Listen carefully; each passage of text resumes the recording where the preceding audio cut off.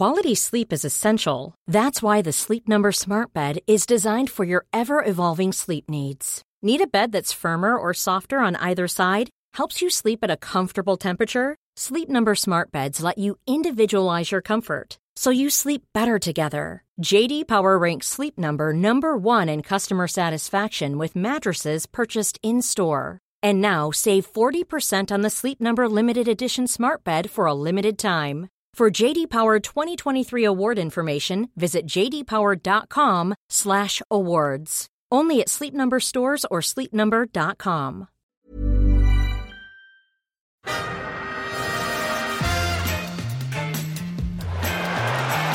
Ahí va a llegar el gol del Arsenal. Özil. Marca Mesut Özil.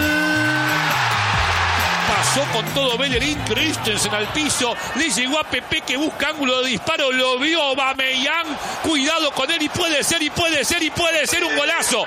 ¡Gol!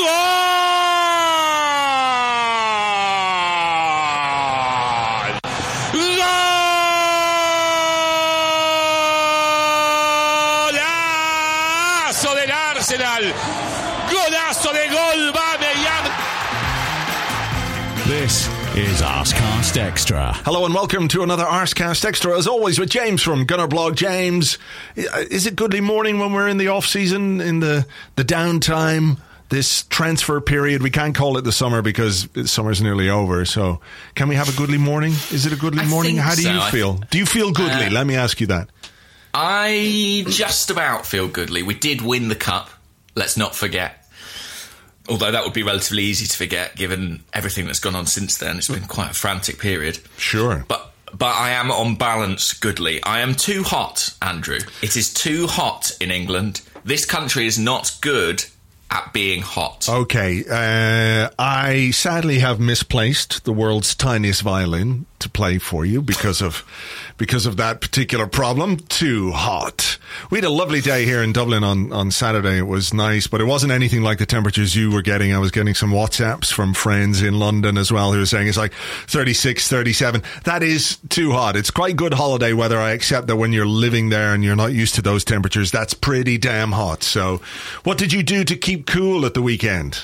I kept cool in the way that any insane person would, by attempting to build some flat pack furniture in my living room, which faces out onto the sun and doesn't yet have curtains. So basically the windows acted as like a magnifying glass, intensifying the sun onto my body.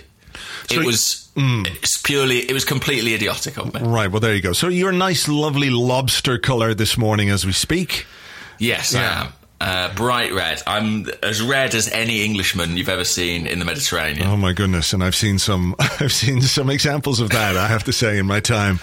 I suppose it's a cheap sauna, though, in a way. That's true. Yeah. No, I'm not wasting any money on fake tan at this point. I'm just a crust all over. But generally, aside from that, I am well. Thank you. Okay. Good stuff. Good stuff. I painted a door this weekend. Did you? Now let's talk about this, Andrew. Okay. What sort of door was it? A front door. The front door of the house, and also the side gate of the house. It's been needing a bit of a touch up for a little while. I had new colour? Yeah, new colour. Didn't really work out as well as I would have liked, though. First, I had to scrape off some of the paint at the bottom, and paint scraping is a goddamn fucking pain in the arse. It really is. And then a bit of sanding, to make it all smooth again. But I got this kind of grey colour. It was a dark blue, and I got this kind of dark grey colour, which I thought would be smart. It's not quite as dark as it needs to be, so it's just sort of in between now, and it needs more painting. So I'm going to have to do it again. Well, the blue door is now grey. I put the undercoat on, put the paint, the new colour on, and it's not quite doing it for me. It's like a Puma away kit, that way. It just doesn't work. Should be a red door, Andrew, surely. From Mr. Arseblog. Yeah. A red door with a white knocker. A white knocker. We don't have a knocker. We do have a portal, though, a kind of round portal. Like a boat? Yeah. It's got one of those little roundy windows in so you can see who's Can people outside. see in? No, it's that kind of, what would you call the glass? Squiggledy. Is that the technical term? Has it got squiggledy glass? It's got squiggledy glass, so you can't really You didn't see paint it. that, did you? No. My painting decorating skills are not quite as terrible as painting over the glass. So Few. Well, listen, I'm glad you got that done. yeah. Well, look, I've got to do it all over We've again. had a big weekend. We sure have. Whew, we should take it easy now and just call time on this particular podcast before we have to talk about any of the stuff. How can we, Andrew? This is the long-awaited #WelcomeWillian podcast. Oh, my God. You know, I've seen people blame us for this. But, you know, We get blamed for a lot of things. We do. But it's not our take fault. it all to heart. No, you can't. You got to take some distance with things like that. You know, otherwise you just you go mad. You go mad. All the things I in spend the my world. life apologising, Andrew. I have no time. We're not apologising for Willian. It's not our fault. We didn't do it. It's like that scene. What's the is it Good Will Hunting? It's not your fault. It's not your fault, James. Thank Not you. your fault. I mean, he's not actually arrived, but he is imminent. Yes. I mean, he wrote his letter to the Chelsea fans yesterday. I didn't read it. I'm sure it was full of trite bollocks. Yeah. I mean, look, it wasn't aimed at us, was it? It probably said things like, I had a nice time at Chelsea, which frankly none of us want to know. No, we don't care. Had a nice time at Chelsea. Who Remember cares? Baku? When we had so much fun in Baku. Oh, wasn't it nice in Baku when we played against that rubbish team? Yeah, and we beat them. We beat them so well. We all have such fond memories of Baku, our favourite place that we always go together. Fuck off! Yeah, we've all got Baku to the Future tattoos on our arms now. Yeah, no, I have no need to ever read that stuff. No, I mean, how do you... look, it's one of those things, as you get a bit older, you can be a bit more sanguine about. But I've always struggled with the idea of signing players from teams who you dislike. You know, I remember very clearly feeling sick to my stomach when we signed Silvestre from Manchester United. It was like, how am I supposed to like this guy? You know, my default position when a new player comes to Arsenal is, you're an Arsenal player. I like you now. Maybe in time you'll prove not to be quite the player I thought you were going to be, and I'll have to reassess my opinion of you. But now, in the very short term, in the moment, I like you because all I'm seeing is the possibility, the potential for what you could be and what you could do in a red and white shirt and possibly an off-grey away Puma shirt if you ever go back to them. But when you bring in a Silvestre, when you bring in a Gallas, when you bring in that kind of a player, it's very difficult to find the warm feelings, if you know what I mean. And it's not like Willian is the biggest cunt that ever played for Chelsea. But, you know, he did spend 7 years there and won the Europa League in Baku. You went to Baku, had such a nice time. Baku forever. It's tricky, isn't it? Because, you know, you could say, what about Sol Campbell? Arrived from Spurs, our biggest rivals. I think it comes down to a bit how you get the player. So in that situation, they really didn't want to lose Sol Campbell to Arsenal. You know, he came of his own volition at the end of his contract. But in a lot of these other instances, like Gallas or particularly Silvestre, there's that part of you going, why are they letting him go to our team? Yeah. Do you know what I mean? It's that nagging thought of like, what's happening here? Yeah. Why they shouldn't be letting their player join us? Is this a trap? Is basically what you're thinking. Yeah, I mean the other thing you're thinking is they couldn't care less where he goes, and therefore will sanction a move to someone who is nominally a rival because they don't feel like it's going to really improve that team. Well, the only thing you could say about Willian, and as you know, my brother supports Chelsea, and I had a long text message conversation with him to this effect, is that Chelsea did want to keep him. You know, they did make him an offer, and they did want him to stay. But now, granted, not for so many years as we have decided to offer him a contract for. 6-year contract that we're giving him was just too lucrative. Yeah, it's a 6 plus 5. It's a 6 plus 5, 6 with an option on 5 at the end. Yeah. Yeah, look, it's good long-term management. We're maintaining his value throughout the course of his contract. You know, we'll be in a strong position to sell him in 2027. You know, we'll still have some years left on his contract. You know, in serious, yeah, they did. They gave him a contract offer, and he didn't want to take it. And I wonder, is it more?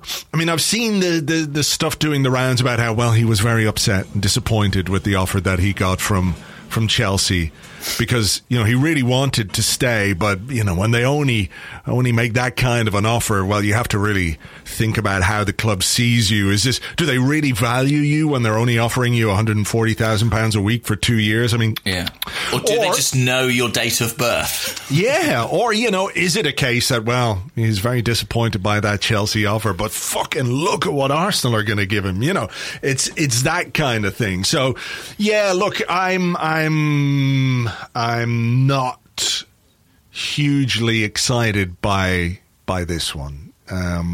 What we understand, by the way, for balance, what we understand is that the offer from Arsenal was not the most lucrative of the offers he had on the table. Yeah, we understand that, do we? Where did that come from? Where did that come from? I can't explain how these things work, Andrew. It is a deep magic that you wouldn't understand. It is very complex. It came to me in a dream. Yeah. Oh, I'm going to have to shut this window. What's happening out there? I'm going to be like a dog left in a car. Right. I'll shut this window. Would be a good idea. Slowly boil. 1 second.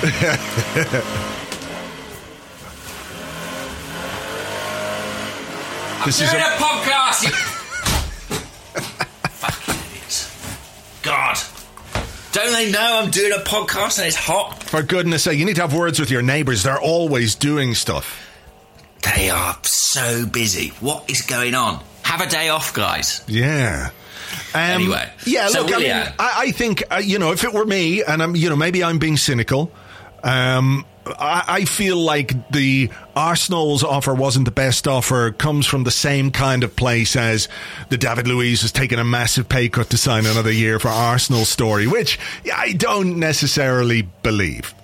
Well, look, we're never going to know for sure, are we? We're never going to see that contract. But I think I'm really in two minds on Willian. Like, it's. I know that's not the best place to be for a podcast, but on the one hand, I feel like wow, that's a long 3-year deal for a player who is, how old is he, 32? He turned 32 yesterday, so happy birthday, Willian. I mean, yeah, so he will be nearly 35 at the end of that deal, right? I think that is a bit worrying, and I have a sort of bigger concern about our general transfer activity. If I was trying to be positive about it, I would say that my conversation with my brother made me feel a bit better about it, because he was very, very complimentary about Willian as a player. Yeah. I have to say that, like, if you were to step back and look at it really objectively on an individual basis, you would say he's 32, okay, not great, and you can't convince me giving a 32-year-old a 3-year contract is a good idea. But do I think Willian, who I think is a good player, could offer Arsenal something for next season? Absolutely. In terms of what we've got in the squad, some of the productivity, I mean, Gabriel Martinelli's going to be out until the new year. Saka, Nelson, still very young. We've got Pepe. Maybe Aubameyang is going to move to the centre if Lacazette goes, etc., etc. So, you know, I can see the argument that as a player, he could potentially be quite useful for a period of time. You know, I think he is a good player. It's just the 32-year-oldness, the length of the contract, the size of the contract, and us seeming as a club to do stuff that we're already in the mire with, in terms of, you know, players that we can't get rid of because they're the wrong age, because they earn too much money, and because they were given contracts that were too long, you know? So it's like, should we care about that kind of stuff? Should we really care? Should we just worry about like what he can do for us on the pitch? At the same time, though, when your resources are limited, it's like you've got to be smart in the way that you use them. And I can see the other side of this as well. And a few people have mentioned that, you know, maybe it would be good for some of the younger players in the team to have someone like Willian around to learn from, to help their development. They don't have to play quite as much. We can sort of ease them in and out of action as and when we need them, etc., etc., etc. You know, there's not so much pressure on them. I get all that, but the flip side of it remains the same. Yeah, I think this is my thing. So if Willian was happening in isolation and Arsenal's other major sort of transfers decisions in this window seem to be revolving around signing players who were, you know, 23 or 24 at the sort of outset of their peak years, then I think I'd feel a bit reassured. But if you look at sort of broadly at what Arsenal have done so far in this window, we've seen a lot of rumours about a relatively long extension for Aubameyang, who admittedly is brilliant but is a certain age. Willian, you're talking about 3 years for players already comfortably into his 30s. You look at that, I mean, even Thomas Partey, who, you know, the club really are interested in, is kind of 27, I think he's 27. So you sort of look at that and you think, this is sort of more of the same that we have seen from the club in the last 5 years, where it feels like short-term bets, really. It feels like piling resource into players who don't have masses of residual value. And that is troubling just because, you know, look at the financial situation the club is in. We're in a position where we're literally making redundancies. So it feels like, is that really... Look, I think Willian is a good player, and in isolation, great. I think Aubameyang is obviously a brilliant player, and when he signs a new contract, I'll undoubtedly be really happy. But I'm just sort of looking at the broader strategy, and it feels like gambling on next year. Sure. Again, and we've done it before and it hasn't quite worked out. You know, we finished 8th. I know the FA Cup was amazing and I loved it as much as anybody, but we have to look at the reality of where we finished in the Premier League last season, and that was 8th, which is in no small part to the recruitment strategy we undertook when we brought in players like Mkhitaryan, like Aubameyang, like Sokratis, and we have these issues that are still ongoing with certain contracts, with Lacazette now 2 years out, the Ozil thing, which we'll come to later, unfortunately. Mustafi a year out, Sokratis a year out, you know, and who's going to take them? You know, are they going to take them? The one thing I would say, though, James, is that, you know, it is the window is only open a week or so, or whatever it might be. We haven't actually brought anybody in yet. No. And I think, you know, if Willian comes in, I think it's okay to have some concerns about that, particularly in the context of some of the other arrivals that we've had, and I'm sure we'll move on to that when it comes to our discussion about scouting, etc., etc.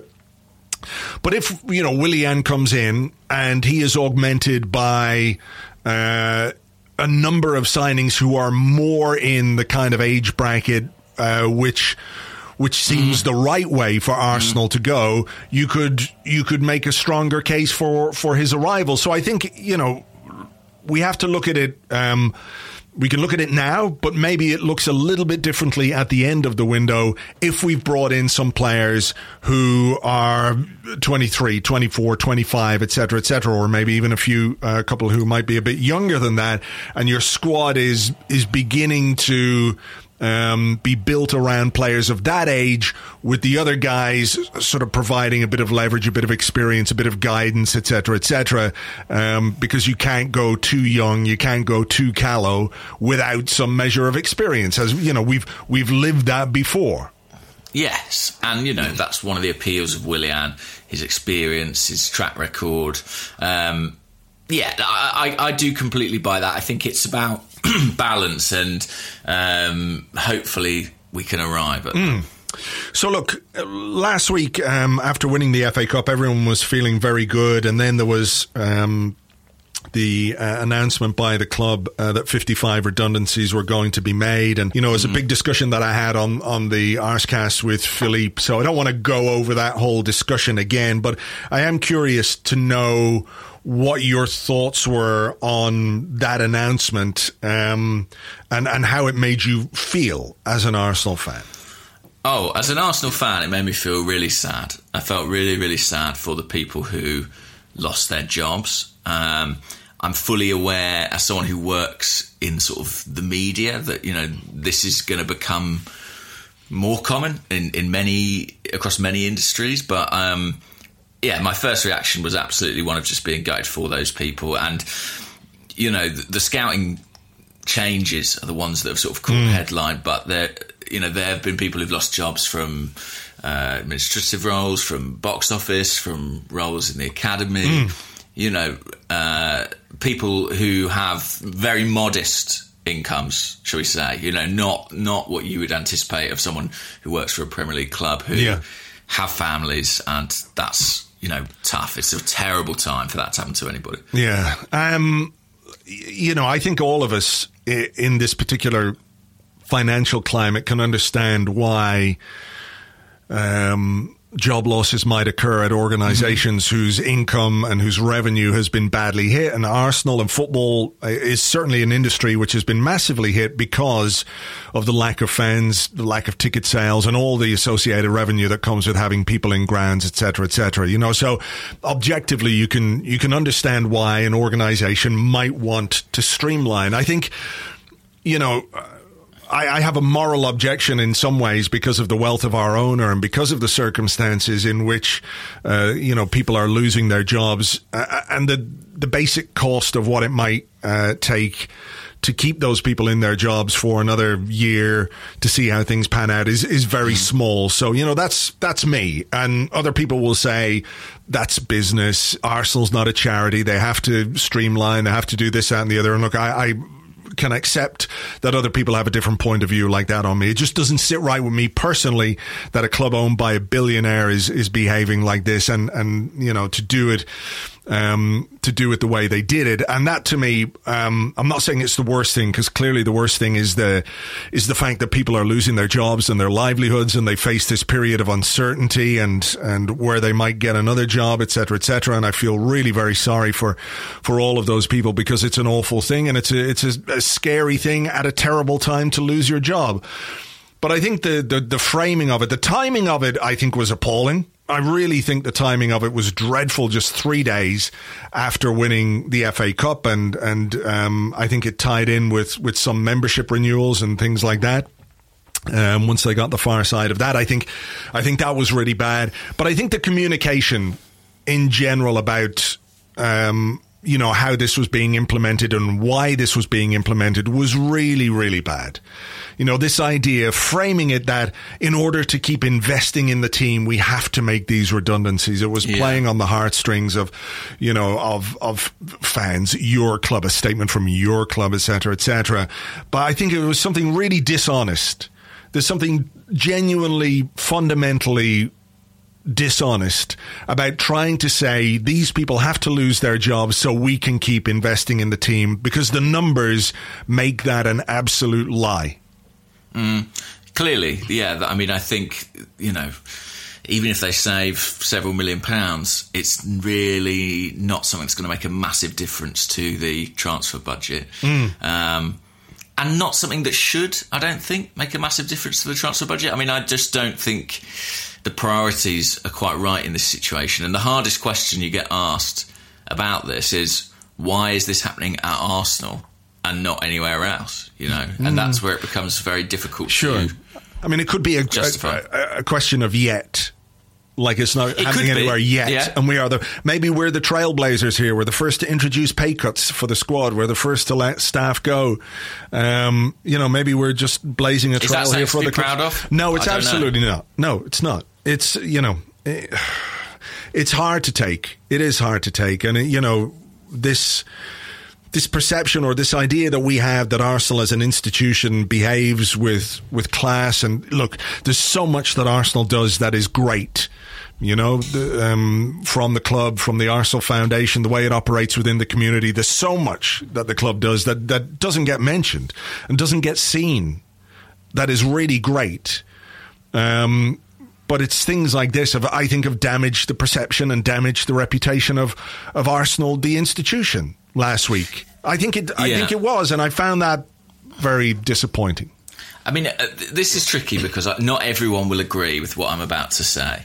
But for me, and this may sound a bit sentimental, I kind of want my team, my club, if it is my club at all, to, in this situation like this, look after its people first and foremost. And if that means you can't buy Willian, or even if it means you can't extend Pierre-Emerick Aubameyang, I think that personally, I kind of sit on the fence, side of the fence, which is more like you look after, you know, the people that constitute your club. Sure. Now, I know not everyone will agree with that. I know what you mean, but I think, you know, the two things aren't mutually exclusive. If you can find the money to pay Pierre-Emerick Aubameyang $300,000 a week, which is what we're going to be paying him if he signs this new contract, if you can find the money to do that, you could find the money to protect those jobs if you really wanted to. Yeah, probably. No, unquestionably.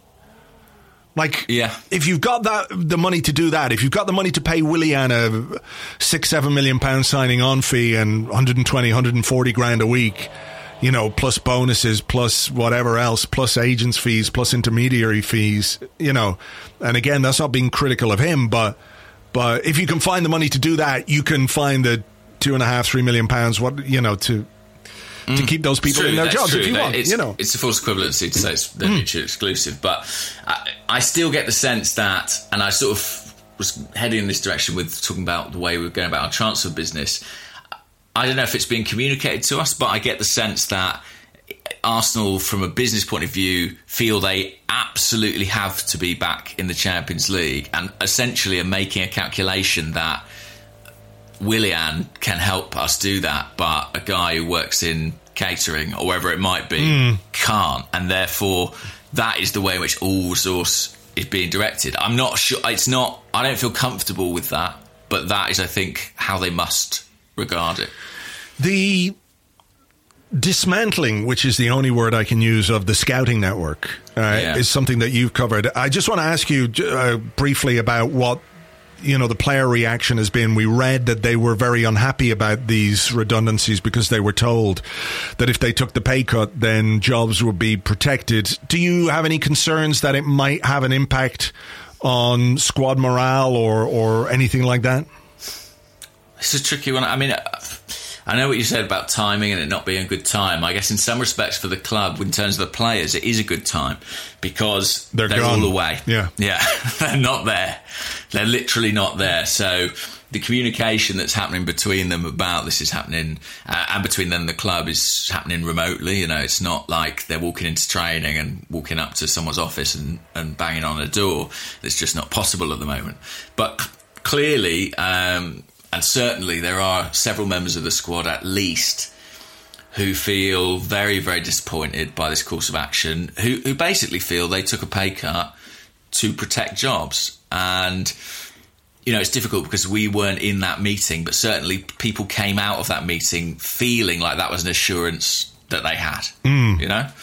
And that's obviously been gone back on, and I appreciate circumstances evolve, things change, but I think it is a concern, and I feel for the players, to be honest, because, you know, they went out on a limb by being the first team to take a pay cut against the wishes of their own PFA, and yet, you know, one of the core reasons behind they did it has not sort of turned out to be true. I mean, that's, you know, I would be pissed off too in that situation. Yes, I think anybody would. You know, leave aside the footballer's salary, put yourself in that exact same position in your own work, whatever it might be, and if you're told, look, if you take a pay cut, you know, your mates in that department, we can save their jobs, and then a few months down the line they get fired anyway and you've still taken a pay cut, you would be annoyed. And I think you would have to say that it's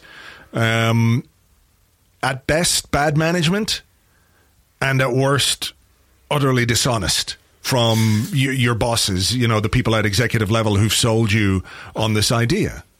Yeah, I mean, the point about communication, I think, is a really interesting one, in that I do think it's a sort of a slightly dishonest thing to suggest we need this money to invest in the team, and a clear attempt to sort of get fans on board with something that's actually, not particularly pleasant. I also think it's interesting looking at the communication around the scouting department, for example. This idea of like redundancies, essentially, these roles that are no longer required. And yet we've already seen since then, as kind of more scouts have been let go, I think a bit of spin coming out saying, well, actually this is part of a broader audit. Do you know what I mean? And it's like something that and I feel uncomfortable with that as well. It's like, well, what's going on here? Are these redundancies? Are you telling me we don't need these people in these jobs within the company? Yeah. Or, are you saying they're not good enough? I mean, it's a bit odd, and it leaves a bit of a vacuum in terms of understanding all those decisions, really. I mean, on the scouting, do you feel like it's incumbent on the club to at least address the concerns that people might have? Because if you were to say, could Arsenal scouting improve? I think most people would say yes. But, sure. it's not a science, scouting. That's the other part of it. It is not a science. If you were to say, we are going to make improvements to our scouting network, nobody would have an issue, would they? But when you basically fire your head of scouting or head of international recruitment, whatever Francis Kajigau's title was, you hire your head of UK scouting. You hire one of your most senior UK scouts as well, in Brian McDermott, who was former Reading manager, former Arsenal player, of course. And then you let go your head scouts in France, Germany, Spain, Italy, Portugal, Spain. I think I said Spain anyway, France, all over Europe. It is a concern. I've seen it suggested that this is because we want to move to a more data-led approach to our recruitment.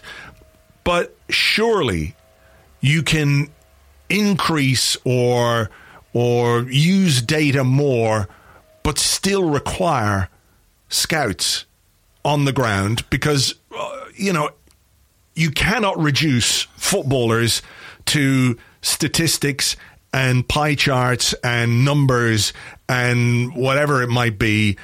There is a human element to each player, and that's something you have to know and something that you have to understand. So let's say your data identifies a player somewhere, and he looks like he ticks all the various boxes from a statistical / performance point of view, and you use that and that alone to bring him into the club. But because you haven't got a scout, because you haven't done your due diligence, because you haven't done your background checks on this guy, because you haven't watched him on anything other than video, you don't understand the character. You don't understand what kind of a guy he is. And you can still do some of that investigation. But I think that part of the scout's role is a really, really important one. Yeah. I mean, I call bullshit on the data thing, to be honest with you. That smells like absolute bullshit to me, because we had one of the most highly regarded data and analytics guys in the world in Jason Rosenfeld, and he left Arsenal partly because he just wasn't involved. Left.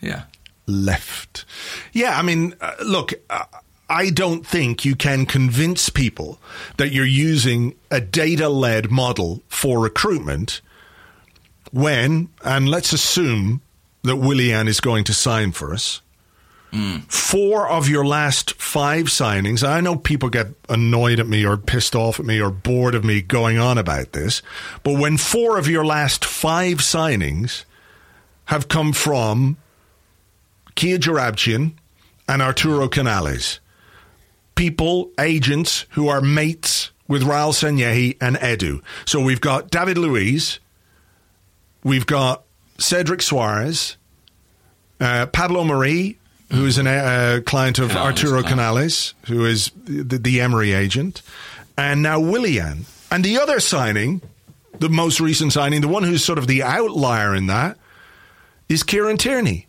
A great signing, but also somebody who the Arsenal scouting department identified years ago as a potential recruitment. Years ago. Before he played for the first team. I had heard about Arsenal's interest in Kieran Tierney maybe 3-4 years ago, perhaps even before that he was a player we'd identified. How? Not through data, not through agents' mates, but because we had scouts and somebody had looked at him and said, there is a good player with lots of potential. So you can't convince anyone that you're using data to recruit players like Luis Suarez, Willian, maybe Pablo Mari, maybe, but, you know, the relationship there is convenient. And you know, I hope Pablo Mari is going to be a really good player for us. I really do. We haven't seen enough yet, but, you know, let's not be hoodwinked into thinking that his arrival at Arsenal was because statistically, or, you know, the data told us that he was the best centre-half we could get.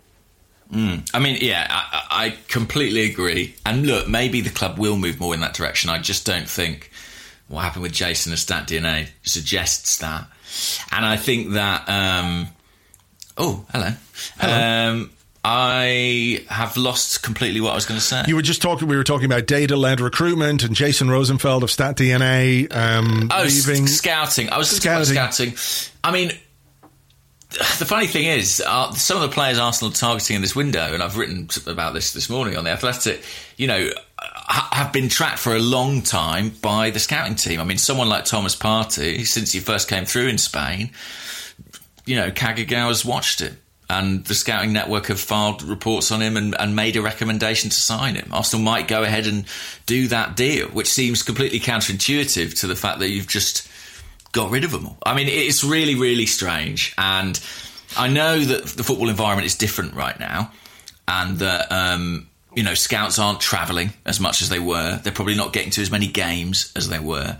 So I can understand that at the moment it might feel like a slightly unnecessary cost because they're just not getting through the amount of work that they were. But nonetheless, you can't tell me that there's not a benefit to watching players in the flesh. You know, I have access to Y-Scout, which is the... So do I, yeah. Right. So that's fine, but it only captures what the camera captures. It only captures what the player does on the ball or when the ball is within 20 yards of them, right? There's not... You're not finding footage of how a defender holds his line, how he man marks when the ball's at the other end of the field.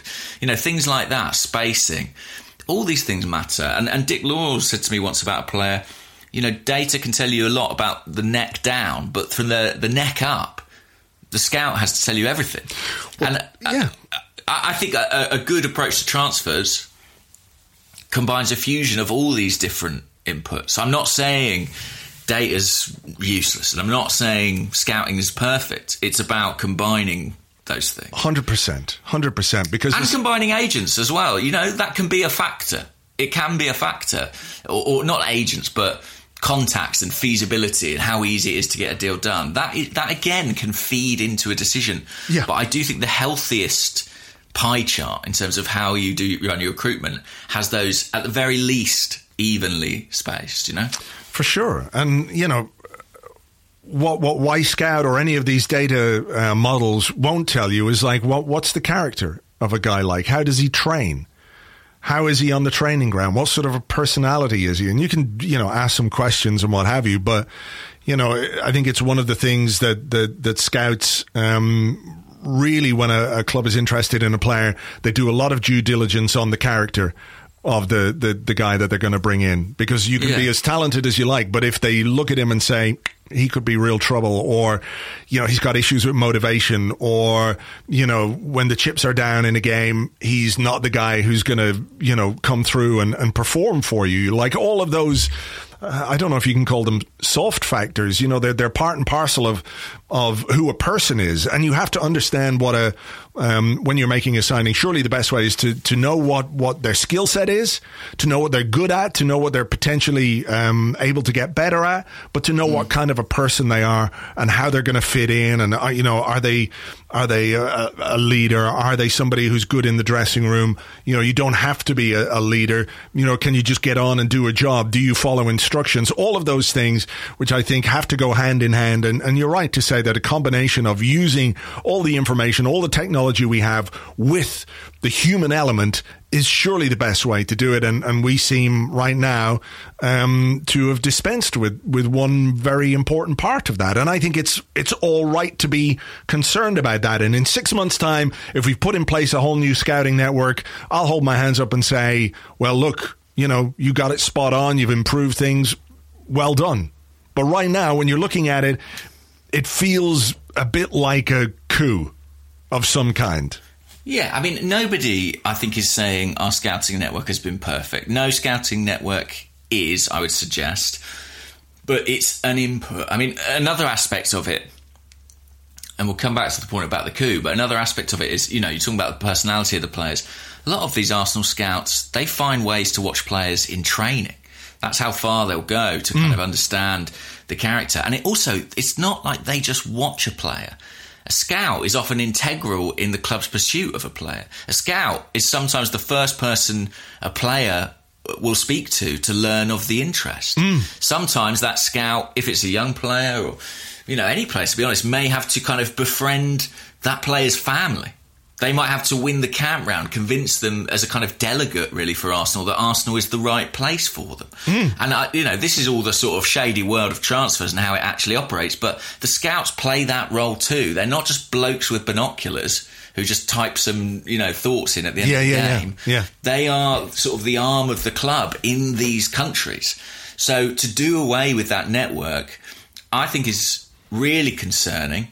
And coming off the back of, the Jason Rosenfeld thing and the stories that we have read and, frankly, that I've written about both analytics and scouting feeling somewhat alienated in terms of the recruitment process at Arsenal in the last 2 years. I mean, at a certain point, something's staring you in the face, isn't it? Yeah. And I have to say, actually, what I find baffling is, and I'm sure there'll be people listening to this going like, oh, why are you on the club's back? But I do find it kind of incredible how people are sort of so willing to just sort of swallow anything the club gives them. Like, I think it requires so little thought to join these dots.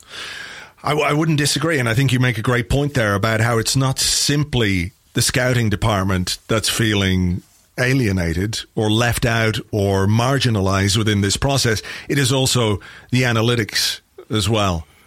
So where does that leave you? It leaves you with this famous phrase, contact-led recruitment policy. Really, in 2020, is that the best way to do things? And again, you have to have relationships with people. It's good to have relationships with people. It's good to be able to get deals done. And sometimes it really works in your favor if you can get something over the line because of your relationship with somebody. But if you're banking primarily on those relationships or on a small number of relationships to get transfers done, you're fishing in a very small pond when it comes to recruitment. Yeah. I mean, I found it interesting, the scouts that were kept on, 2 guys in South America. Presumably, I think because the access there in terms of video and in terms of data is so much worse. I mean, Gabriel Martinelli is a great example of a player you cannot find without scouts. And I know people will say, well, he had a trial at Man U or he was wanted by Barcelona, but ultimately he was playing in the 4th tier of Brazilian football. That's a player you have to watch, you have to learn about, you have to build a relationship with. But Brazil is not exclusive in that regard. Arsenal, this again plays into my sort of general concern about the direction of the club. I do think that in our position, there is a really strong case that Arsenal should be doing pretty much the opposite of what we're doing. We should be massively investing in data, massively investing in scouting, not buying players who are over 30, probably selling anyone who's about that age, and trying to find the next generation of players so we can build effectively over the next 5 years, rather than loading all our chips in next season again. And I that nagging thought slightly eating at me, sort of in this summer transfer window. Sure. And I don't think we need to say any more about it. We'll wait and see what the window brings, and people can make up their own minds on what we do and how we do it. And I hope that, come the end of the window, some of the issues or some of the concerns that we have about the way players are being recruited might well have been alleviated, perhaps. I hope that's the case. But, looking at it right now... Well, the weird thing is about being a scout, by the way, is that most scouts are kind of independent contractors, so consultants. Yeah. So they supply a load of work, which is their reports, and that's all packaged together by the chief scout into a sort of dossier of, these are our recommendations for this transfer window. The club do actually sort of own that at this point. So in a weird kind of way, the scout's job for this summer is kind of done. So it will be interesting to see how much that is applied in our thinking in this window. I think that will be fascinating. And also, if it is, sort of what does that mean, having got rid of them all? I think it's a really, really interesting situation. And I also don't think you can make people redundant and then replace them, because I think there's a kind of a quirk of employment law which suggests that in making them redundant, you're saying we don't require those roles. Yeah, maybe it's different for contractors and full-time employees, sure. So it might well be a case that they can be replaced because of the nature of their employment contracts, and people out there with greater knowledge of employment law would be able to tell us that one. So perhaps that's the case. It just felt a bit unceremonious, didn't it? Particularly when there'd been a lot of talk about what Kajigao had done in finding someone like Gabriel Martinelli and the work that he'd done. And you see people like Cesc Fabregas, Nacho Monreal, talking about, how grateful they are to him for the work that he did in advancing their careers. In the case of Cesc, if people listen to the interview I did with him at the start of lockdown, he talked about how his meeting with Kajigao was, he was surprised at how much he knew. He knew every single thing about him as a young player, and that played a big part in his decision to join Arsenal. So, Yeah, it's actually been a really good year for Francis Kajigao. In that, I know there's hits and misses in any scout's track record, but you look at the team this season, Kieran Tierney came through that department. Emi Martinez came through that department. Gabriel Martinelli. There were quite a few sort of wins. Hector Bellerin, of course, is in the team. Quite a few wins for that particular department. So in that respect, the timing is strange. Also, 24 years at Arsenal. I mean, quite incredible. Was with them as an academy kid and came back as a scout. I do see the other side of it, which is people will say, well, he and his team were kind of remnants of the Wenger era, and Edu is going to want his own people. I understand that. And yeah, good job Edu has no connection with the Wenger era. Yeah, that's a very good point. But that is a very good point. But I can see that there's an argument that people want their own people. I do get that. But then I also feel uncomfortable, to be honest, with wrapping those dismissals essentially up in this thing of it's COVID. Do you see what I mean? Yeah. That feels odd to me. Yeah, me too. Anyway, look, it'll all come out in the wash, I'm sure, and we will see what this summer, this transfer period will bring us. Because it goes on and on, to be honest. It's a long one. It is. We're going into October with this one, so there's going to be plenty to sink our teeth into. And of course, if you are interested in transfers, we are doing specific transfer podcasts on our Patreon, patreon.com/Arspog. If you fancy signing up, you get those exclusive transfer podcasts once a week, and we'll have one later in the week as well for that. For now, though, I think we'll take a break and we'll come back with your questions and more in part 2 right after this.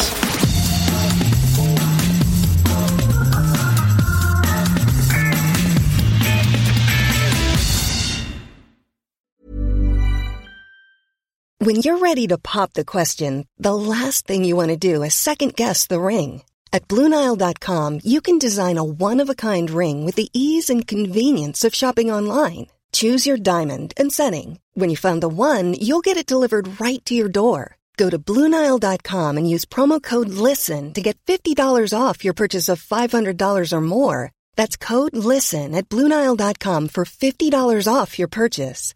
BlueNile.com, code LISTEN.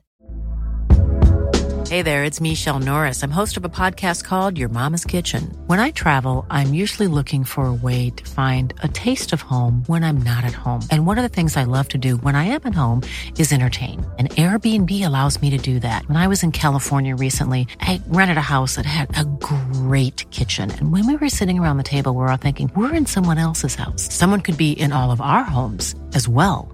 If you have a home, but you're not always at home, you have an Airbnb. Your home might be worth more than you think. Find out how much at airbnb.com/host. Welcome back to the Arscast Extra. This is part 2 of the show where we answer questions that you sent to us on Twitter at Gunnerblog and at Arseblog, on the Arseblog Facebook page, facebook.com/the Arseblog, and on the Arseblog Discord chat server, which you get access to if you're an Arseblog member on Patreon. I did it without fucking it up, James. Amazing. Well done. Thank you very much indeed. I've been practicing all weekend. As I was painting the door, I was going, welcome back to the Arscast Extra. This is part 2. These are the questions that you sent to us on Twitter. And go about doing my lines like a seasoned pro. You know how that goes as a, you know, very impressed. A treader of the boards yourself. I'm always treading on those boards. Tread carefully at the moment, James. You never know who you might upset and what you might get blamed for.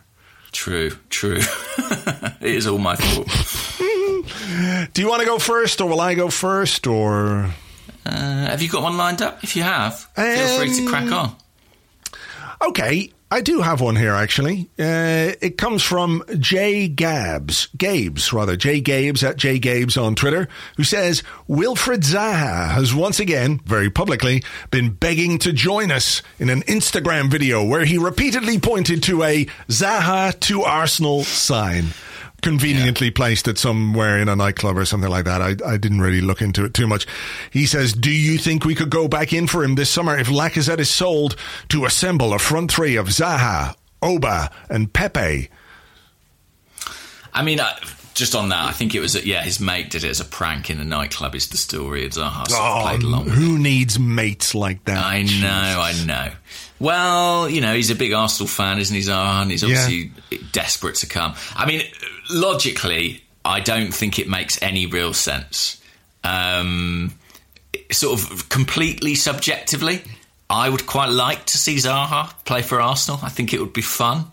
But given my sort of broader points about the financial situation and the way this squad should be built, I don't think I can get on board with it. What about you? I can't see it. I just can't see it, although we did have a suggestion here from Daniel Lane, who's at Dan Lane 91, who says, could a player exchange be on the cards here with Palace? Maybe Ainsley Maitland-Niles. Zaha has a great player who has that ability to win matches. I'm not quite sure about that. I mean, he's a good player, but I'm not sure about that. But he says, you know, could he, around other great players, he could really push on. I just don't see, having spent £72 million on Pepe last season, despite the fall in transfer value or transfer prices, we kind of made our choice there, didn't we? And if we're bringing Willian in to play on the left, you would assume, you know, he's not going to play on the right, is he, Willian? He's not going to play on the right regularly, no. He'll probably play there, you know, sometimes when Pepe's left out. I mean, the only thing you could say about Zaha, apparently Willian's preferred position is in the centre, like a kind of number 10 position, but he didn't play there much for Chelsea. So Arsenal might be looking at him there. I don't know. We desperately need somebody there. Zaha does at least play from the left predominantly. So, you know, Zaha and Pepe in the same team is not beyond the realms of possibility. I mean, I think it's happened for Ivory Coast a few times. But, yeah, I don't see it. I actually feel a bit sorry for Wilfred Zaha because, you know, he could have got a very good move for him last summer, but he was massively priced out of the market. And now I'm not sure. He had a disappointing season, but in fairness to him, he didn't really want to be there. And I sort of don't know where he's going to go at this point. It's very hard to say, isn't it? I mean, he is still Palace's best player and most valuable asset, so they're going to want a decent chunk for him nonetheless. I wonder, do Palace have regrets, in terms of what they could have got for him? But of course, nobody could have foreseen a worldwide pandemic coming. So the decisions they made then were, what they felt were the right ones. But it wouldn't surprise me, actually, if he leaves England. I wonder if there might be something else for him elsewhere. But then have the other leagues got the money? Yeah. I mean, a bit of unpredictability and flair in the final third and creativity, of course, would not go amiss in this Arsenal team. I'm just not sure that Zaha, at the price that he'll fetch, is quite the right figure. Let me just continue on here, because I mentioned Ainsley Maitland-Niles, and there were some stories about him during the week as well, how he has been told he is up for sale, despite the fact that he's a player that Mikel Arteta wants to keep, who Mikel Arteta likes, as was evidenced by his inclusion in the FA Cup final team. I think we said last week he didn't do that as a favour to Maitland-Niles. He did it because he felt he was the best player in the position for the team that he could pick to win an FA Cup final, a game which was, so important for Arsenal. So it demonstrated a faith in Maitland-Niles. So you can understand why Arteta wants to keep him. But on the Discord, Andrew, the Hinkley Gooner, asks, is there any truth in the board overruling Arteta in the potential sale of Maitland-Niles? If so, how concerning is that for you? Hadn't heard that rumour, have to say. Had you? Well, just from the point of view that the stories that emerged said that even though he's a player Mikel Arteta likes and wants to keep, they still have him up for sale, which doesn't necessarily mean that he will go, but if the right offer comes in, they're willing to accept that and move him on. So my understanding of the situation is that it comes predominantly from the player's side, that the player is open to a move. And so consequently, if he does want to go somewhere where he's sort of guaranteed first choice or whatever it might be, the club are receptive to that possibility. I don't know anything about the board overruling the manager or anything like that. I haven't heard anything to suggest that. I have to hold my hands up and say, at this exact point, I don't know what's going to happen with Maitland-Niles, because certainly a few weeks ago, he was absolutely headed for the exit. In fact, when Arsenal signed Cedric, the word from a couple of people inside the club was that was kind of it for Maitland-Niles, that the door was sort of shut at that point. He's kind of forced it back open, I think, with some really excellent performances and an improved attitude and improved relationship with the manager. And I would like him to stay. I'd really, really like him to stay. But what if an offer of £25 million came in? Then you'd have to think about it, I think. You'd have to think about it. Because you have got Bellerin, you have got Tierney on the other side. Saka. Saka. You do probably still have Kolasinac, because I can't see him going anywhere. I think he's going to go. Do you? Mm-hmm. I'd enjoy that. Mm-hmm. Don't know where or for how much, but I think he'll go. That would be a success, I think, for the executive committee if they can find a buyer for Kolasinac. If you got Cedric as well on the other side on the, what did we say it was a 4+10 contract, something like that? Yeah. So 19 years.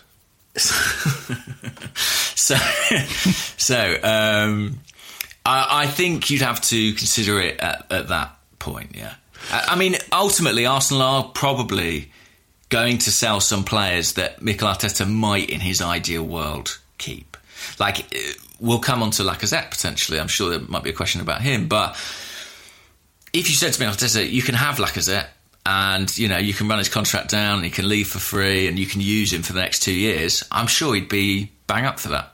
But if he wants new players or different players, some players have to be sold. Yeah. There's got to be some players sold and some money brought in, because I think there are going to be some serious expenditures. You know, Aubameyang is going to sign a big contract, and it's not just going to be a healthy wage rise. It's going to be a fairly substantial signing on fee, bonus structure, all of those things. You know, let's not forget that when he arrived, he was paid a Champions League bonus for a year and a half, maybe 2 years, you know, despite the fact that we weren't in the Champions League. So, you know, this will be a heavily incentivized contract. The same with Willian.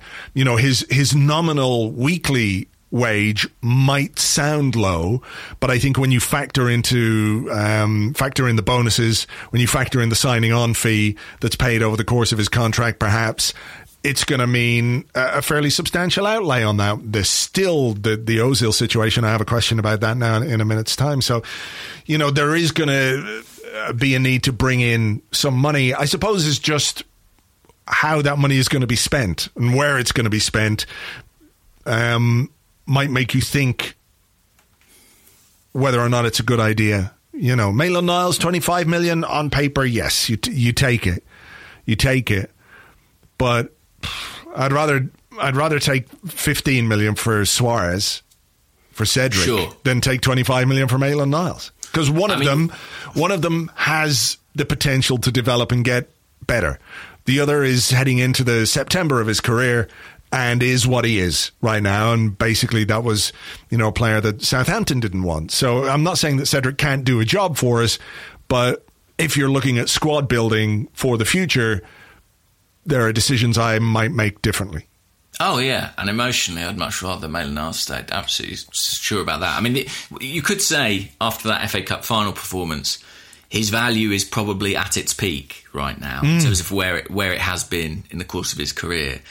So it's a little bit like the Emi Martinez situation, isn't it? Where you've got a player there who's done really well. They're not sort of guaranteed first choice necessarily, and this might be the most opportune moment to sell them. Did you read the Emi Martinez quotes at the weekend? We had them on Arsblog News on Twitter, but I didn't know about the source necessarily. I wasn't. Were they legitimate? Yeah. I mean, he was talking to an Argentinian radio station. So right. I asked my daughter, who's a fluent Spanish speaker, to do me a transcription of what was said. Have you got them in front of you now? To hear them again. I saw a tweet basically, but I didn't see the. Basically, he's saying, "Look, I want to play." He said, "I showed the club that I can play, and when I return next season, I need to play more games. That's the only way I will stay at Arsenal. I want more, and I will not stop until I get what I want, to consolidate my place with Arsenal and to reach the national team as number one. If I don't play for Arsenal, I will clearly move on. I'm not a conformist, and I always want to advance in my career, so wherever I play more games, I will go there." And I don't have any issue with that whatsoever. You know, he's got 2 years on his contract. He's 27 years of age. He hasn't played a huge amount in his career because of his status at Arsenal and some of the loan moves he's had, which haven't quite worked out. But having come through and played such a big part in ending the season on a high, how can anyone fault the ambition of a guy who just wants to play regular first-team football? He wants to do it at Arsenal. He's quite clear about that. But if he can't get it or doesn't get it at Arsenal, then he'll go. So that's the reality of his situation. Yeah, and I like his bullishness, to be honest. I mean, you know, and if you look back over the course of his career, he has always talked in those terms. We just didn't take him massively seriously until this season. Well, he didn't have the leverage, did he? Or the authority to really be taken seriously. Yeah. You know, look, 3 or 4 months ago, it would be a very small minority of people who would say Emi Martinez has the ability to be Arsenal's number one goalkeeper. Mm-hmm. Now, I would say that has changed. That a lot of people are looking at him going, well, yeah, I feel very comfortable with him in goal. I also feel very comfortable with Bernd Leno in goal. And I don't think that would have been the case a few months ago. And obviously what's happened in the last couple of months has opened doors or opened people's eyes to Emi Martinez and the talent that he has. And I suspect that if there's, you know, we are open to a measure of opportunism, aren't we? If we're a club that has announced to the world that in order to invest in our team, we need to make people redundant, it also tells other clubs that we're going to have to listen to offers that you make for our players. That's the two things go hand in hand. If you want to be taken at face value for the one thing, then the other thing is also true. Very true. I mean, on the subject of potential departures, Suhail Parmar on Twitter says, it was only last year we were singing the praises of Lucas Torreira. Why do you think he's now out of favour? And I suppose, as a secondary question, do you think he'll go? I suppose the obvious thing is that the manager is different from a year ago. Although I don't think Unai Emery was quite as invested in Lucas Torreira as we were as fans. Who was the player he wanted? Nzonzi. Was it Nzonzi or Fabinho? I think was a player that he talked about, but realistically, he wanted Partey as well last summer, apparently. But, right? Yeah. There were lots of players he liked the look of, I think, for that defensive midfield position, and Torreira was not top of his list, that's for sure. No, I don't think he fit the physical profile that Emery likes in his team.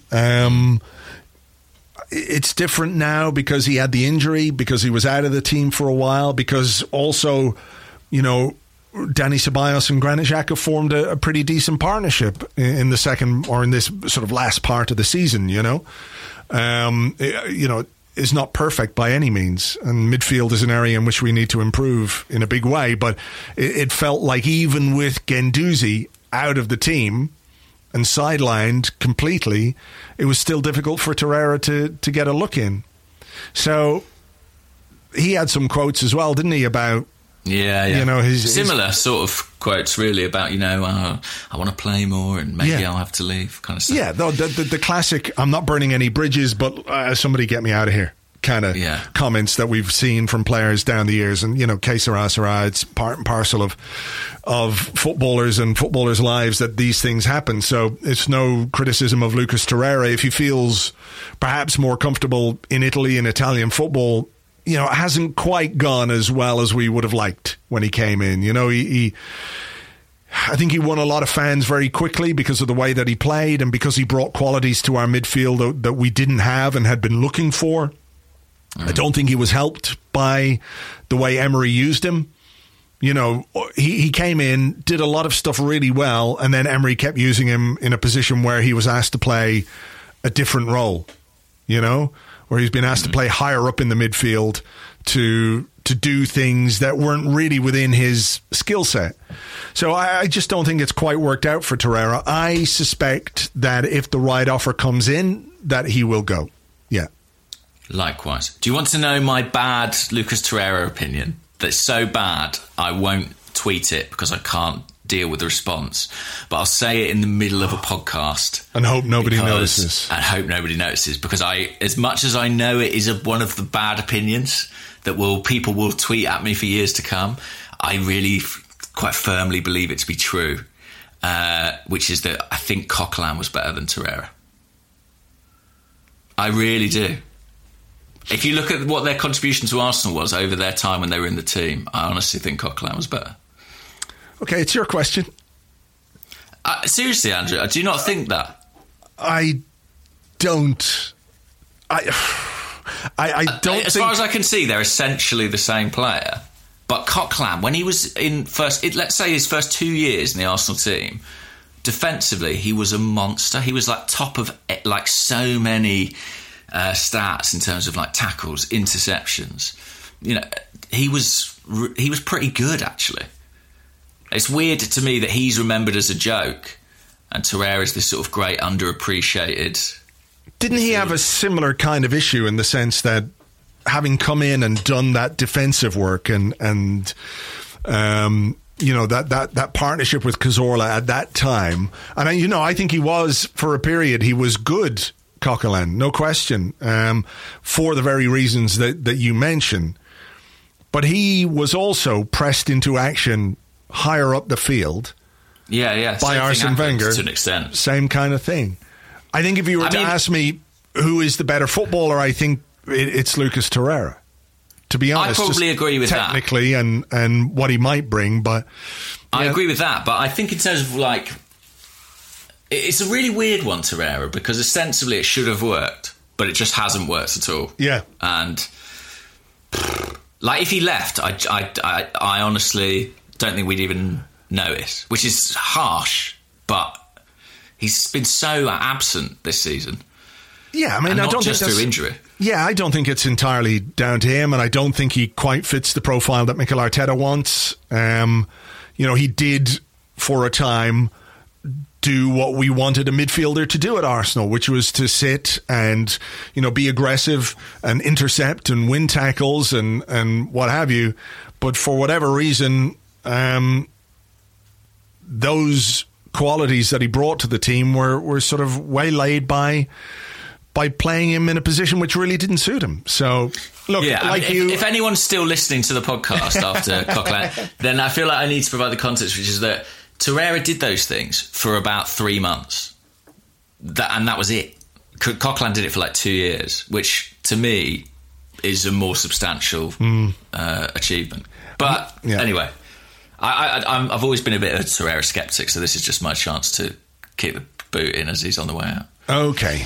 Is it my question? I think it is. Arsenal should sign Nzonzi. That's my new opinion. With Chris Samba as well? Listen, mate, I'd love to see Chris Samba back there. A giant of a man. Yeah. It's your question, is it? My question, I think it is. Joel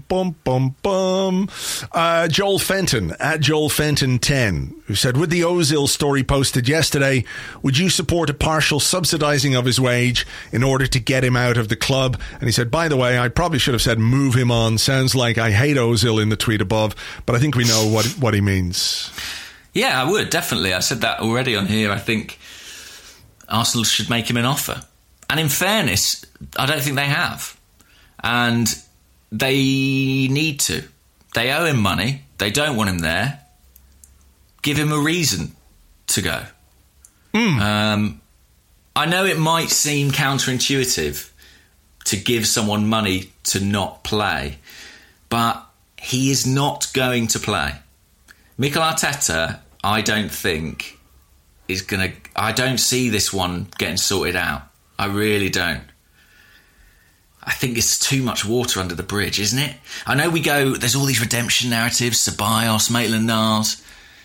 This is like, he didn't play a minute in Project Restart. I can't see this one coming good. So, I mean, look, obviously it will now, I've said that. But... yeah, you've got to give him a reason to go. And Arsenal are going to, as it stands, Arsenal are going to pay him, 15 million quid to not do anything. If they pay him 10 to not do anything, they've won. They've won 5 million quid. That is the reality. I know. Sounds awful, but that is the situation. Yeah, I mean, he's going to get paid. Arsenal have to pay him anyway. And maybe they don't have to pay things like his appearance fees and bonuses and achievement bonuses. And a lot of those are squad related rather than individual. So, but, they're going to have to pay him his salary, whether he plays for us or not. Him not playing for us and being paid is absurd at this point. So even if we pay his full wages and he goes to play for somebody else, I think it's probably the right thing to do. The other thing to point out is that Ozil won't lose here. So let's say he's owed, 15 million by us, and we say, here's 10, please go away. He could get himself a contract, where he earns 6 next season, and therefore he's £1 million up overall on what he was going to get. I mean, it's quite easy to make this deal attractive to Ozil. But I do think Arsenal have to do it. They've got to sit down with a big briefcase and say, here you go. Because I am a bit uncomfortable with this idea that we're sort of trying to almost bully him out the door. Do you know what I mean?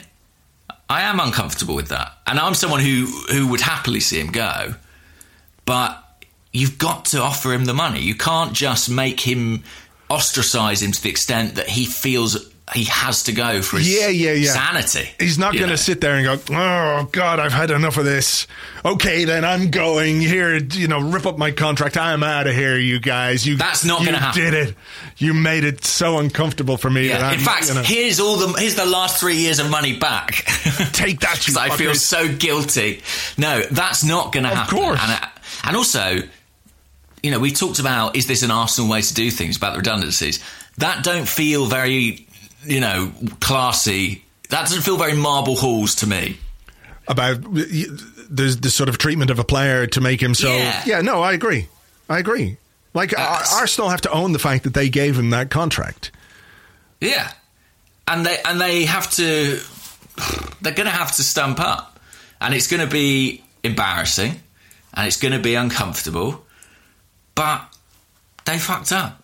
And I know it wasn't these guys.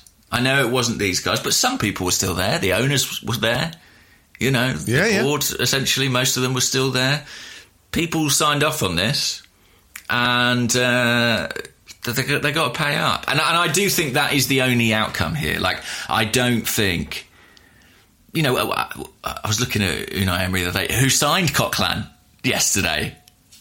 The perfect marriage of Emery and Coquelin. What happened? Back together at Villarreal. Emery bought Coquelin for Villarreal. Get out of here. Really? I didn't see that.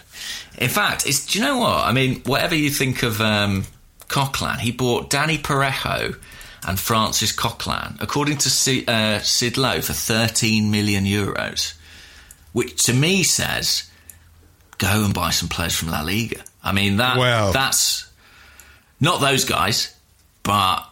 it makes me think, is that a league that's under a bit of financial pressure? Well, certainly Valencia are. Oh, yeah, of course. It's a fire sale, isn't it? Yeah.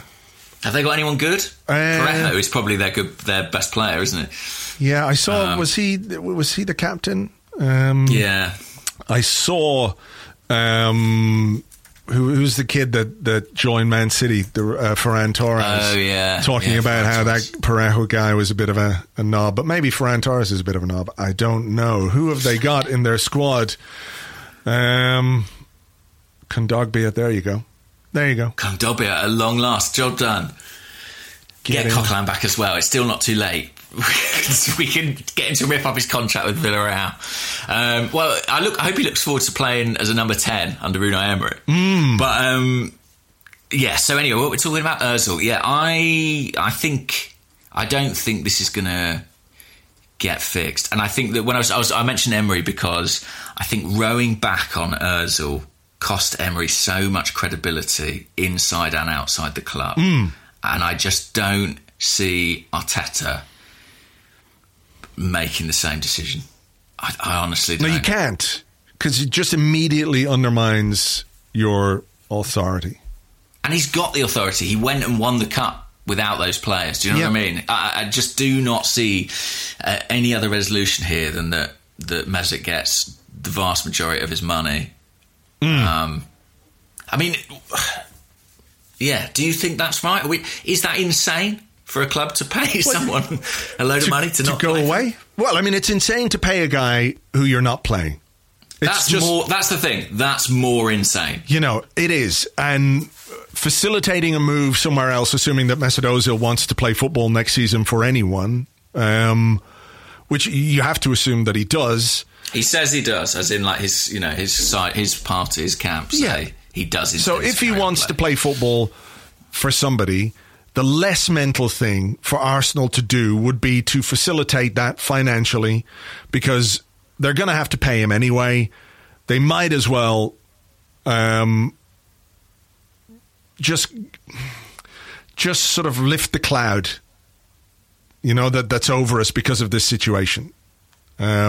And if they don't, or if they can't, I would look at it as maybe a failure of executive level management, to be honest. That if they can't find some solution to this problem, this transfer period, then I would have, they're not doing If their United job. can get Alexis out on the money that he's on, anything is possible.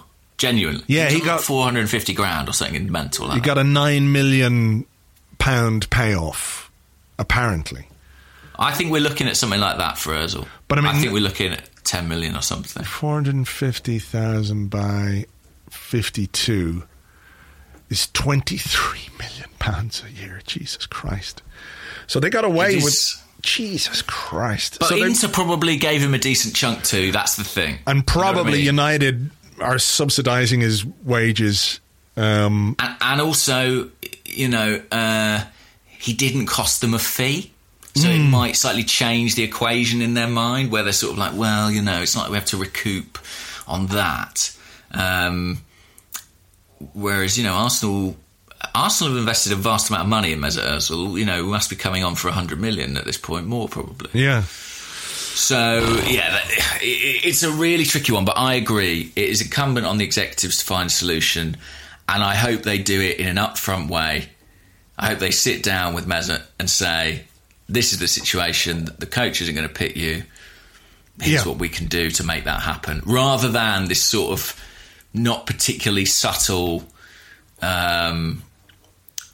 you know, shoving him out the door, but without actually directly telling him that, you know? Yep, agree. Just fucking sort it out. It's overdue at this point. We mentioned Lacazette earlier, and Alfie Cleghorn, who's at Clegs_, has a question. He says, now that the season is finished, what are your views now looking at the Lacazette situation? With Aubameyang seemingly staying, is it time to trade up and move on? Or have you seen enough from him in the final weeks that he can be an effective member of the team going forward? Andrew, I'm getting really nervous about the saying Coquelin was better than Torreira thing. Well, my timeline's going to go insane, isn't it? Yeah. I've ruined my own life. I've ruined my own life on a podcast by trying to be contrary. Why did I do this? I don't know. I'm already all hot. I'm sweating now. That's what it is. You had the window. If the window was open and it was blowing the cool wind of rational thought through that room that you're in. Yeah. I know. Ever since the window closed, my brain has overheated. Just bear in mind, listeners, you're listening to a man under immense pressure at the moment. He's extremely hot. He's very, very moist. He's very emotional, and you know, he's prone to these outbursts. Just remember to be kind. Yeah, try and be a bit Marble Halls with me if you can. The Arsenal way. We're all Arsenal fans here, folks. We're very tolerant of these kind of mental health issues that can inflict podcasters. Thank you for your patience. The Arsenal family. The Arsenal family will rally around you. Our club, let's rally around me in this time of difficulty. A statement from your podcast. We've decided to make James redundant after some of his recent opinions. Okay, so what was the question? It was about Lacazette. What's your opinion? You know, should we move on, or can you see that he could be an effective member of the team based on the way he's played the last couple of weeks of the season? The hardest thing with Lacazette is I haven't got a clue what you could get for Lacazette. Do you know what I mean? Like, I find it really difficult to put a transfer value on him right now. You know, it could be at the extremes. It could be under 20 million, or you could get like 35, I think. Do you know what I mean? I can see it going kind of either way. I think my hunch is his best use is as a bargaining chip, because I feel like you could get away with saying, we're actually including Lacazette in this swap deal and we value him at 30 million more than you would get away with someone turning up with 30 million cash for him. Do you know what I mean? Yeah. What do you think his market value is? Don't know. I mean, 29, 2 years left on his contract. Ordinarily, you would have thought maybe 30, 35. It's so difficult. We paid a lot, didn't we? We paid 50 Yeah, we were going to take a bath for sure on what we paid for him. But look, that's the way it goes. A depreciating asset and all that kind of stuff. I do laugh when I see people talking about 40 million for Guendouzi, and I'm going like, how? Like, if Arsenal were going to pay 40 million for Guendouzi, you'd say this is insane. You've lost the fucking plot. So I think we have this tendency. You probably would have watched a YouTube compilation where he looked really good. Yeah. So you'd be like, this is fine, actually. Yeah, look, who's got the 72 seconds to do something like that? But look, I don't know what we get for Lacazette. I think it's decision time, though, one way or the other. We either offer him a new deal or we sell him and we move on. And I think at this point, to me, the sensible decision would be to sell him and move on, because he's 29. I think we've seen this season that there is an element of physical decline already. His knees are falling off. Yeah, he's not going to get any younger. We can't give him a new deal because he's going to be another 33-year-old on big money that we can't shift. You say we can't. You say that, Andrew. I do say that, yeah. We do love doing that. We do indeed. Maybe that's just what we do. Maybe that's who we are. But, ideally... I don't think there's a new contract for him. I really don't. I don't either. And I remember Arteta being asked about him and being very non-committal. Do you know what I mean? In a way that he never was about Aubameyang, where he was like, well, he's doing fantastically well. We have to decide together, sort of thing, at the end of the season. Yeah. And at that point I was like, they know that's an asset maybe they could try to move. Yeah, I think so too. The issue for me is that if you sell him, I think you need to buy a striker. Well, I think if you sell him, I think you have to play Aubameyang through the middle. Because... I mean, that could be part of the Willian thinking, in that he could play off the left-hand side and Aubameyang's through the middle and Pepe's on the right. Yeah. But that could be. And also, bear in mind, you've still got Saka, who can play from the left. You've got Martinelli. Yeah, you've got Martinelli when he comes back to fitness. But your only backup for Aubameyang is Eddie Nketiah. I agree. So I think you have to buy. Yeah. So just a sort of a very final question, carrying on from this one. It comes from Rocco, who's at Rocco0105 on Twitter. He said, if we look to someone like Edouard, who's the guy at Celtic, to replace Lacazette and compare it to the Van Dijk deals, are we Liverpool in the scenario ahead of the curve, or are we Southampton keeping him until a bigger club comes along in a few years? Fascinating one, Edouard. I think he looks like a really good player, actually. Yeah. I did a bit of homework on him last week on Wyscout, watching bits and pieces. And that's the way to know everything about him, all right. Now you know. There you go. But I do like the look of him. But do you know what's really interesting is that he's being linked with clubs at the bottom and the top of the Premier League. So I've seen him linked with Manchester United, but today, this morning, scrolling through, I think he was linked with Brighton. And I think that tells you a bit about, A, people's general mistrust of Scottish football and what the level is like. But B, that he is in a kind of awkward position where he would be probably a starter for the majority of Premier League sides, but probably a squad player in the kind of top 6 area at the moment, because he's only like 22. But I think he's exactly the right kind of profile. Isn't that what we need? Yeah, a squad player. I think we need someone who's going to develop over the next 2 to 3 years, and potentially could be someone to kind of take the mantle on from Aubameyang.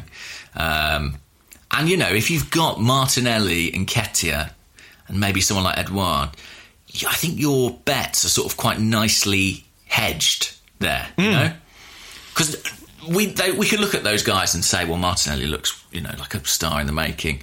There's good things about them, but we can't predict it, and we don't know what this injury is going to do to Martinelli. We don't know how they'll develop.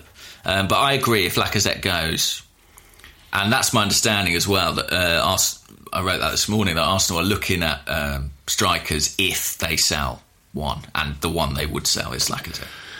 Yeah, well, look, it wouldn't surprise me. If he was one of the guys who left, just simply because the contractual situation and everything else, it demands a decision, because we cannot just sort of fudge along and have another situation where in a year's time Lacazette is 30 and he's got a year left on his contract, and maybe we can sell him, or maybe he's just quite happy to sit it out. And I don't think, by the way, that Lacazette couldn't be useful for us next season. That's not the issue. I just think that if there is a genuine commitment to squad rebuilding in whatever fashion it takes, then he is a situation that we have to deal with 2 years out in his contract.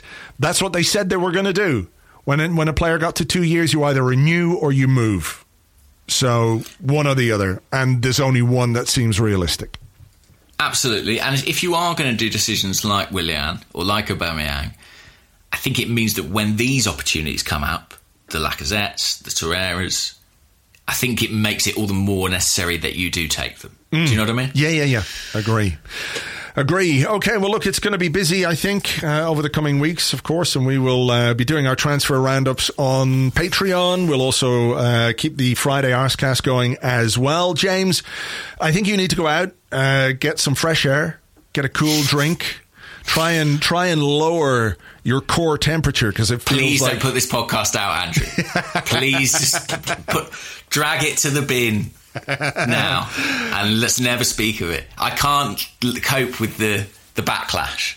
It's okay. If I thought it was bad when I criticised Ozil, then I'm about to enter a new world of pain. I think you've been very, very measured and very nice about Mesut on this particular episode. So I know, because I realised how much I'd fucked up. I had to claw back some credibility from somewhere.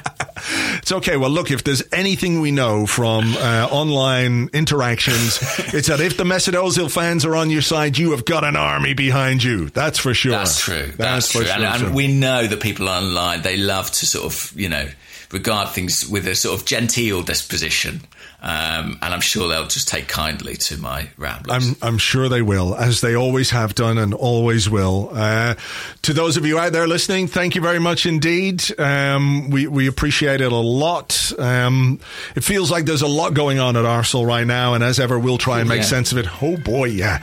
We'll do our best to make sense of it to the best of our abilities anyway. Thanks for listening, subscribing, and we will catch you on the next one. Until then, bye.